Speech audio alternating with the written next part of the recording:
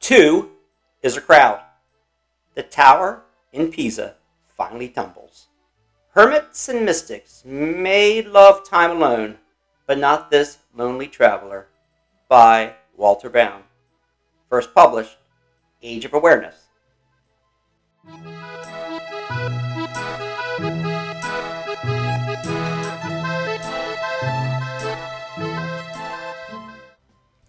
Parting may not be such sweet sorrow.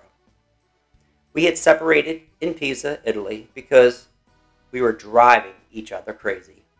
Laura had taken the train to London to stay with a friend.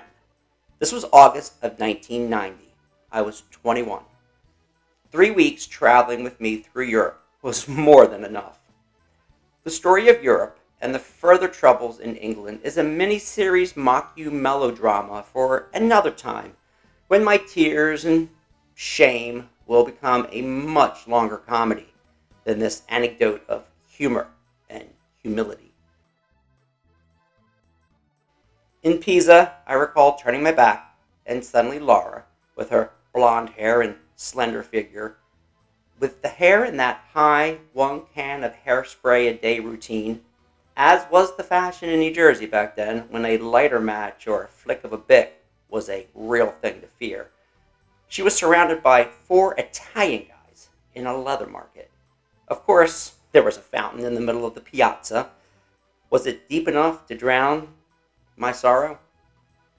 The stereotype of Italian men is true. Let no one say otherwise. One of those Italian lads had more sex appeal in his pinky cuticle than I did in my whole body. I was slightly overweight then, despite the 20,000 steps a day we took each day. I was jealous. Why weren't they coming on to me? I'm not gay, mind you, but those guys were gorgeous.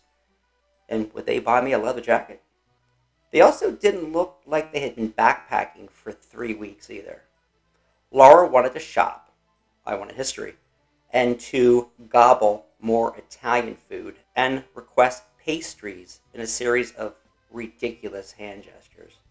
Anyway, she had enough of me, and I agreed that I had enough of me too. I was such a drama king. The journal entry. Written while on the train from Firenze to Nice, Laura and I are now finally separated.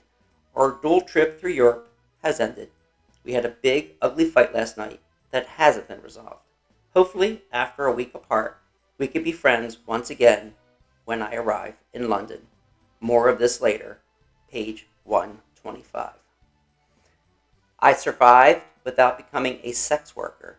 Nice. I took the train to Nice and camped out cheaply above a porn shop in some seedy but lively part of that seaside city. I ate 3 baguettes a day with delicious jam and cheese, and shared lonely bottles of red vino on beaches and park benches and jetties all along the French Riviera. In many ways, I was a lonely gull. Can anyone say Jonathan Livingston? Whatever that book said, I forget, but it's probably full of crap, too, or guano. After all, that damn thing is a seagull, and you should have seen some of the crap on those rocks. Jacket and tie required. Once, out of curiosity, I ventured into the casino at Monte Carlo, and the patrons and the management all agreed I probably didn't belong. Was it my beard? Was it my smell? Or was it really my lack of liquidity? I missed the company and the arguments with Laura, but the visits to Cannes and Saint-Tropez were nice. I no longer had to endure the long waits for hairstyling. I thought of engaging in conversations with naked French women on the beach or with stylish women in cafes, but Google Translate on a smartphone didn't exist then. I thought maybe my problem was English. After all, every woman I liked up to until then spoke my language. I just gawked as passively as possible and averted my eyes and wrote enthusiastically back home on postcards with naked women on the beach to my mom and family that I was really enjoying the scenery and that Laura and I had parted and that I was, quote, finally enjoying myself. There were opportunities for female companionship, but this required money And I'm not sure whatever healthcare I had would work in France to treat the various forms of sexually communicated diseases. Tan and pebbles. But my tan was coming along nicely.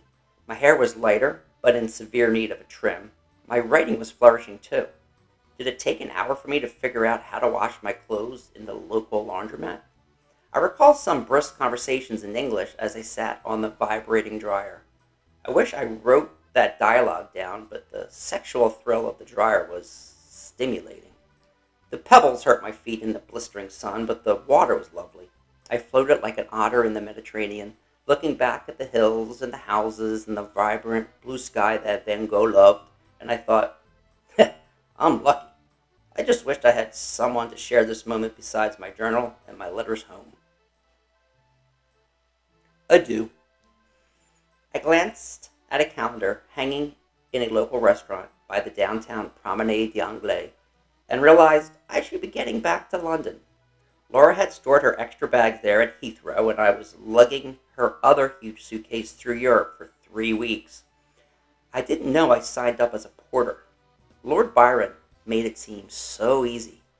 So I bid adieu to the French Riviera, with only my dark green and battered backpack, no longer Laura's concierge with additional accoutrements, both metaphorical and literal. I felt free and easy and ready to start fresh in a country that spoke the language of Shakespeare.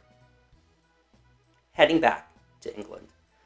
The TGV was a bullet shot north to Paris, and then a changeover at Gare de Lyon, and then a metro ride to Gare du Nord, and then a quick trip after a fine crossing from France to England, where I met a lovely girl from the States who was studying in London. And then we both took British Rail to London and had a pub lunch and a pint, and she gave me her lodging information for future communication. I recall glancing at my watch and telling her I needed to meet Laura for our Britrail passage to Newcastle. What an idiot. I should have remained with this new girl, at least for a little while, right? She was everything I'd been hungry for. She was educated, interested in the arts, loved history, and she laughed at my jokes. Her hair also contained no climate-damaging aerosols. But alas, I never saw her again. Oh, how different my life may have turned out if I stayed with her. 30 years have passed. I'm reading my journal and laughing now, looking at pictures of people who no longer look like this. Many of the places still look the same, like Pisa, the way a nightingale still looks and sounds the same. I'm in my study, looking at the snow from my home in New Jersey. I now coach English and write 6,000 words a day, now that I'm on medication. My daughter Nancy, now almost 20, just told me she's going for a walk. She's been home for college due to the quarantine. My awesome wife of 26 years works quietly in her sewing room, working on graduate school and projects. My daughter Madeline is 23 and in graduate school at Georgia Tech, studying aerospace. So many different points that could have all changed this. It's interesting to have some time to reflect on how I got here and how fortunate I have been. It was like spending years as a pinball, flung here and there at rapid speeds, spitting out colors and spinning wheels, and each contact shaped the ball somehow, some way. And when it finally came to rest, the ball found its way home at a dance in Philadelphia, while I finally felt free with Mary Jane. And then a whole new game began. Thank you for listening. Take care, mates. Cheers.